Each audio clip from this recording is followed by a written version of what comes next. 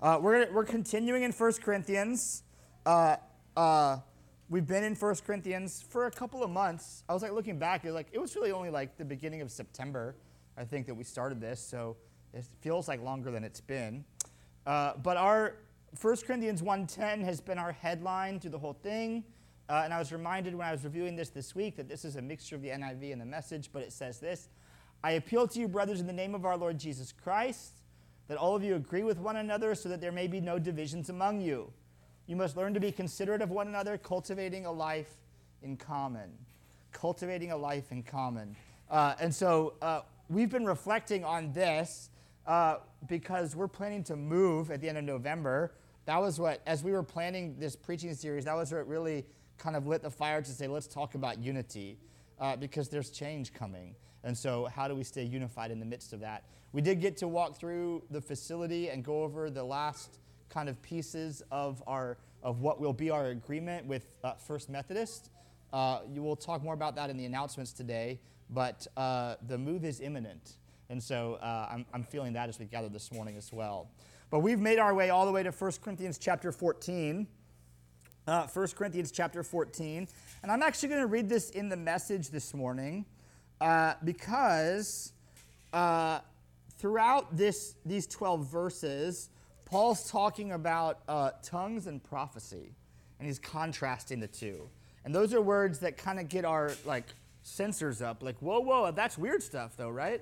And in the Message, he translated it in a way that doesn't sound quite as weird, but I'm telling you is also a faithful translation.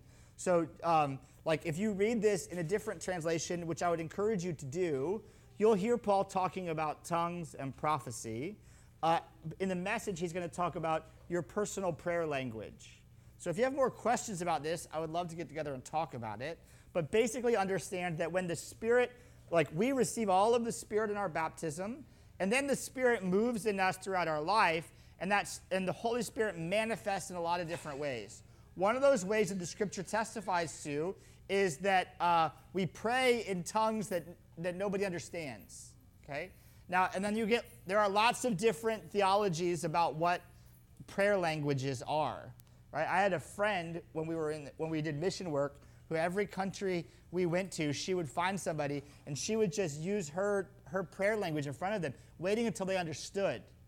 We got to India and there was a weird Indian, a rare Indian dialect that somebody goes, oh, you're speaking my language. So who knows? This is so tongues is one of those things that we tend to go oh, that's what weird people do, right? But the Scriptures tell us that it happens, and if you want to talk more about that, we can. That's just a caveat, a preface to 1 Corinthians 14, 1-12, because Paul's getting into that here, okay? So here's what he says, and I'm going to read it in the Message. Go after a life of love as if your life depended on it, because it does. Give yourselves to the gifts God gives you. Most of all, try to proclaim his truth. If you praise him in the private language of tongues, God understands you, but no one else does. For you are sharing intimacies just between you and him. But when you proclaim his truth in everyday speech, you're letting others in on the truth so that they can grow and be strong and experience his presence with you. The one who prays using a private prayer language certainly gets a lot out of it, but proclaiming God's truth to the church in its common language brings the whole church into growth and strength. I want all of you to develop intimacies with God in prayer, but please don't stop with that. Go on and proclaim his clear truth to others. It's more important that everyone have access to the knowledge and love of God in language everyone understands than that you go off and cultivate God's presence in a mysterious prayer language. Unless, of course, there is someone who can interpret what you are saying for the benefit of all. Think, friends, if I come to you and all I do is pray privately to God in a way that only he can understand, what are you going to get out of that? If I don't address you plainly with some insider truth or proclamation or teaching, what help am I to you? If musical instruments, flutes, say, or harps aren't played so that that each note is distinct and in tune, how will anyone be able to catch the melody and enjoy the music? If the trumpet call can't be distinguished, will anyone show up for the battle? So if you speak in a way no one can understand, what's the point of opening your mouth? There are many languages in the world, and they all mean something to someone. But if I don't understand a language, it's not going to do me much good. It's no different with you. Since you're so eager to participate in what God is doing, why don't you concentrate on doing what helps everyone in the church?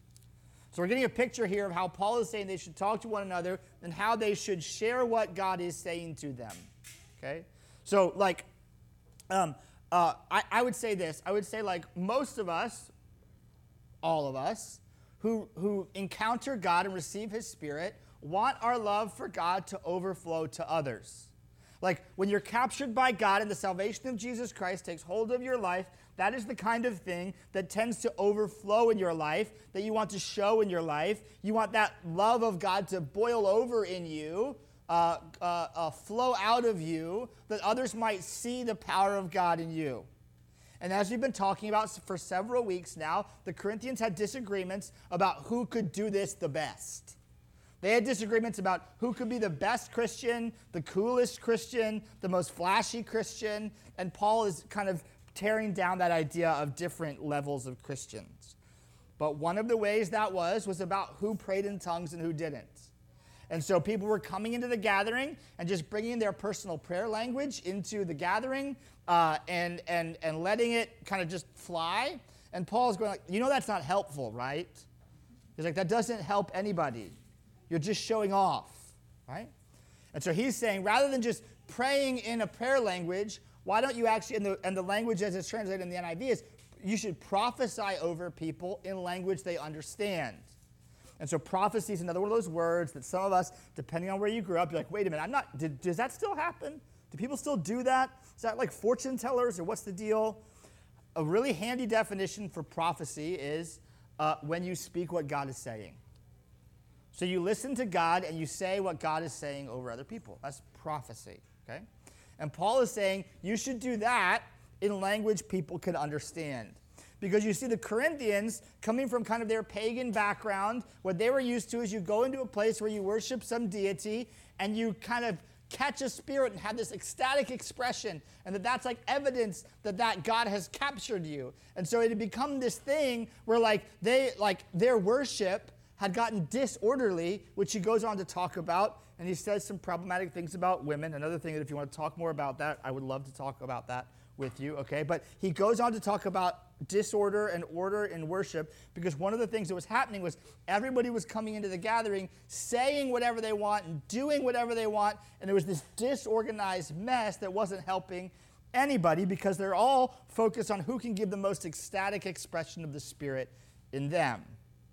And so that becomes a problem, right? Born of a healthy desire, I want the love of God to flow out of me. I want people to know that the Spirit lives in me. It became this disorderly mess where people were competing for attention, trying to show who was better by how they prayed out loud.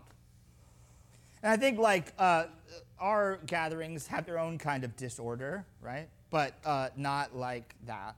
Not because we're all in here trying to gain attention, right? More because we're just real. We're being real, okay? So we're not artificially quiet. But I think for us, it's not so much that we're all coming in here trying to see who can be the loudest. But I think for us, particularly in the Western church, it has become this thing. Has anybody heard the term Christianese? I get a couple of nods. It's a term people use to talk about language that Christians get but nobody else does. So, like Chinese, Cantonese, what's another language that ends in ease? Portuguese, Christianese, right? So it's a language of Christians that nobody else understands. And sometimes I think this is kind of how we start to talk to people, right? So like you might say to your neighbor, they would say, "How are you doing?" And you go, "Oh, I'm just too blessed to be stressed," right? Which might mean something to you, but they're like, what? So why do your feelings rhyme? That might be the thing. Or you might say, sometimes we speak in Christianese and it makes no sense to anybody else, right? Or somebody comes to you and they're like, "Man, I just lost my job," right? And you go, it's all in God's plan, right? Which as a follower of Jesus, maybe in my story, understanding that God is at work in my story has been comforting to me. And so my neighbor comes to me and says, "I just lost my job." And I'm like, "Oh, You know what's comforting to me? God being in control of my life. So I'll tell them, don't worry you lost your job. It's all in God's plan, right? And I'm thinking I'm comforting them because that seems comforting to me. But really, like, so you're telling me it's a good thing that God got me fired, right? Like that's what they're starting to hear, right? Or like, oh man, I'm just so stressed. I'm having a hard time with my kids. My job is overloading me. I feel like, like our budget is getting tight. Well, don't worry.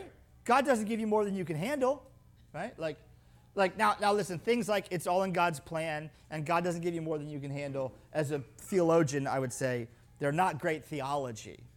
But that aside, what I think is often happening is, as Christian people, we desire to share the love of God with others, and we're trying to give witness to the goodness of God. And so when somebody comes to us with a problem, we kind of throw like phrases and sayings at them, or we might even quote scripture to these people out of context, and we're thinking that we're being comforting, but because they haven't had our experience, they might not be a part of a family of faith, those words don't actually mean anything to them, right? So a word like blessed, that in Christian culture means a certain thing, in the rest of the world, like, might not mean anything, right? Or like, how about this? Like, when I say a word like plan, when I'm in here and I go like, God has a plan, that means one thing. I go outside of the community of faith and I start talking about a plan, it means a whole different thing. It's like a Gantt chart with steps and you take and then if-thens and like that's a plan, right? But like that's not what we mean when we say God has a plan. God's not up in heaven with a spreadsheet dictating who loses their job when, right? So like there's like this language that we've developed means something different to us than it does to everybody else. But I think very often what's happening is when we try to give witness to our faith, we're actually talking more about our story than theirs. And this is where the problem really lies. It's like I'm more focused on myself than I am on you. And so I tell you something that's meaningful to me, but I haven't actually listened long enough to figure out what's meaningful to you. So like when Aaron and I worked for a missions organization, we worked for a missions organization that sent 21 to 35-year-olds around the world, 11 countries in 11 months. And then we worked for that organization training people before they went out. So we would do like a multi-day camp, like where we would do some spiritual formation and some team building before these people went out on the mission field. And very often what happened is people who had just completed that trip, 21 to 35-year-olds who had just completed that trip, would come back and they would volunteer at the camp to help facilitate the experience. And we would have to train people because what would happen is we'd have a good time of worship, there'd be some teaching, and then these participants at the camp could receive prayer. And the alumni of the trip would be the volunteers who would pray over them. But if you're not careful, somebody comes and says, wow, God is revealing this in me. I have anxieties about this trip, or, my parents aren't supportive, or whatever. And the volunteer goes, oh, that's like this thing that happened in my life. Let me tell you about my life, right? And because we're trying to relate to people, so we just start talking about ourselves, right? And so we had to teach them, we had to teach these volunteers, hey, ministering to somebody is not about you, it's about them. So all you have to do is listen for what God is saying over them and agree with what God is saying over them. You don't have to tell them your story, right? That's a different thing. And there's a time and a place for that if they ask for your story, but it's not about you. It's about what God is doing for them. And I think that's what Paul is saying here. Because he's saying, if you come into the worship gathering and you just start praying in your private prayer language, you just start praying in tongues, that's about you. That's a you and God thing. And that's great. I want you to have a you and God thing. But the intimacy you've developed with God, or God has developed with you, the outflow of that is not more of the same for other people to look at. The outflow of that is you actually speaking to people in a way that's edifying to them. Right? So look at this. He says, verses 6 through 8. Think, friends, if I come to you and all I do is pray privately to God in a way only he can understand, what are you going to get out of that? If I don't address you plainly with some insight or truth or proclamation or teaching, what help am I to you? Now get this. If musical instruments, flutes say, or harps, aren't played so that each note is distinct and in tune, how will anyone be able to catch the melody and enjoy the music? If the trumpet call can't be distinguished, will anyone show up for the battle? So he's making two comparisons here. He's like, if you play instruments in a way that nobody understands the melody, what good is it? Or if you play the trumpet and nobody can hear it, who's going to show up for battle? So what he's saying is, instruments are for making melodies. Trumpets are for calling people to battle. So like the evidence of the thing is the action that results. So the words you speak on God's behalf are for the edification of others. Just like instruments are for melodies and trumpets are for calling to battle, you speaking to others the words of God are for edification and encouragement. People should be edified when you speak the words of God over them. They shouldn't be overly discouraged. They shouldn't be shamed or condemned. They should be edified, built up, encouraged. And so here's the deal. Paul is writing to the Corinthians, and I believe these words are true for us as well, that like God speaking to you has a purpose.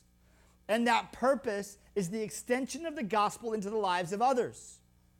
That's a pretty big deal, right? Like this should sound like hope to us because people come to us and they say, oh, I lost my job. Oh, I'm feeling dejected. My marriage is falling apart. And we go, I have nothing to give them. I guess I'll just quote Bible verses at them. What Paul is saying is, no, you do have something to give them. God speaks through you to them. This is a possibility. Like the reality is you are in the places you are as an ambassador of Jesus Christ. God speaks through you that others might receive hope. This should be encouraging to us that we are people who bring hope into the world. That simply by listening to God and speaking what he's saying, hope will break out. God is giving you something to say, and when you speak the word of God, hope breaks out. As an ambassador of God, your words carry the hope of the gospel. And so again, this is where I think our tendency is to try to tell people what worked for us rather than asking God what will work for them. And so what we get to do, if we can slow down and not panic, because again, it's scary to think that I'm going to be in a position where somebody needs something from me and I feel like I don't have it, right? And so that's when we panic and we just give them what worked for us. But what Paul is saying is if you can speak in a way that they understand, you can actually bring encouragement and edification to the people around you. And so this is where your prayer life is good. Your knowledge of the Bible is good. But what unlocks hope for others is when you leverage that prayer life and you take that knowledge of the Bible and you apply it in context to the life of someone else so that they can actually receive hope from the words that you're speaking, not just an expectation that they would look like you. So for me, this plays out in I have had the opportunity to speak with people, to be in a position to speak hope to people who are staring at a lifetime in prison, whose marriages are falling apart, who don't know what they want to do with their life. And so in those circumstances, I've also had the opportunity to talk to neighbors who just feel like they have no purpose in their life. So big things and regular things. And for me, it's so I'm speaking to someone who thinks their life has no purpose, or speaking to somebody who maybe has broken the law, or their marriage is falling apart. And what I'm able to go is okay, what do I know about how God works? Well, I know that God loves all of us and gives all of us good gifts. I know that God can redeem any situation. I've seen it happen in my life. And I know that we can grow in whatever circumstance we're in. So these are things I know about God, right? But I don't just say to that person, I don't just say, well, God loves you, right? Oh my gosh, I made this terrible mistake. Well, God loves you. It's true. But what we can listen for is what would it mean for them in their circumstance for God to love them where they are, right? And so sometimes what's even more powerful than saying God loves you is saying, I love you. The love of God in me compels me to love you. And I'm here with you right now. Right? hey, I know you feel like you messed it all up, but there is a way forward. Let's look at your options. I know it feels like you're backed into a corner here, but let's figure out your options. That's the gospel to people in language they can understand. So like one of the things I'm always doing when I'm talking to people who feel like they're in a tough spot is like, well, it's either this or that. I'm going like, well, let's find the third way, right? Like, because always Jesus is making another way out. But like if I say to them, always Jesus is making another way out, they're like, what does Jesus have to do with it, right? But if I help them generate options and find another way out, that actually sounds like hope. And I can be an ambassador of love to them in ways that they understand. And this is what Paul is saying to the Corinthians. He's saying, listen, friends, you being connected to the Father, you having access to the Spirit, you praying in a language that only God can understand, those are all good byproducts of being called and loved by Jesus. But in the end, the words that you speak over others should be words that actually bring hope, not confusion. They should actually bring possibility, not shame. They should actually bring the gospel, not just law, right? Not just behave like me, act like me, but actually like God is liberating you to live into who he's called you to be. And so the thing that's exciting to me about this is that we as a community are people who can speak the words of God over others. And that doesn't mean just memorize the Bible and quote scripture to them. It actually means show up fully present as an ambassador of Jesus is exactly you to be the person who brings hope into hopeless situations. You can listen to God and speak what he's saying. And when you do, hope breaks out. The gospel is let loose and lives will be changed. Amen? Amen.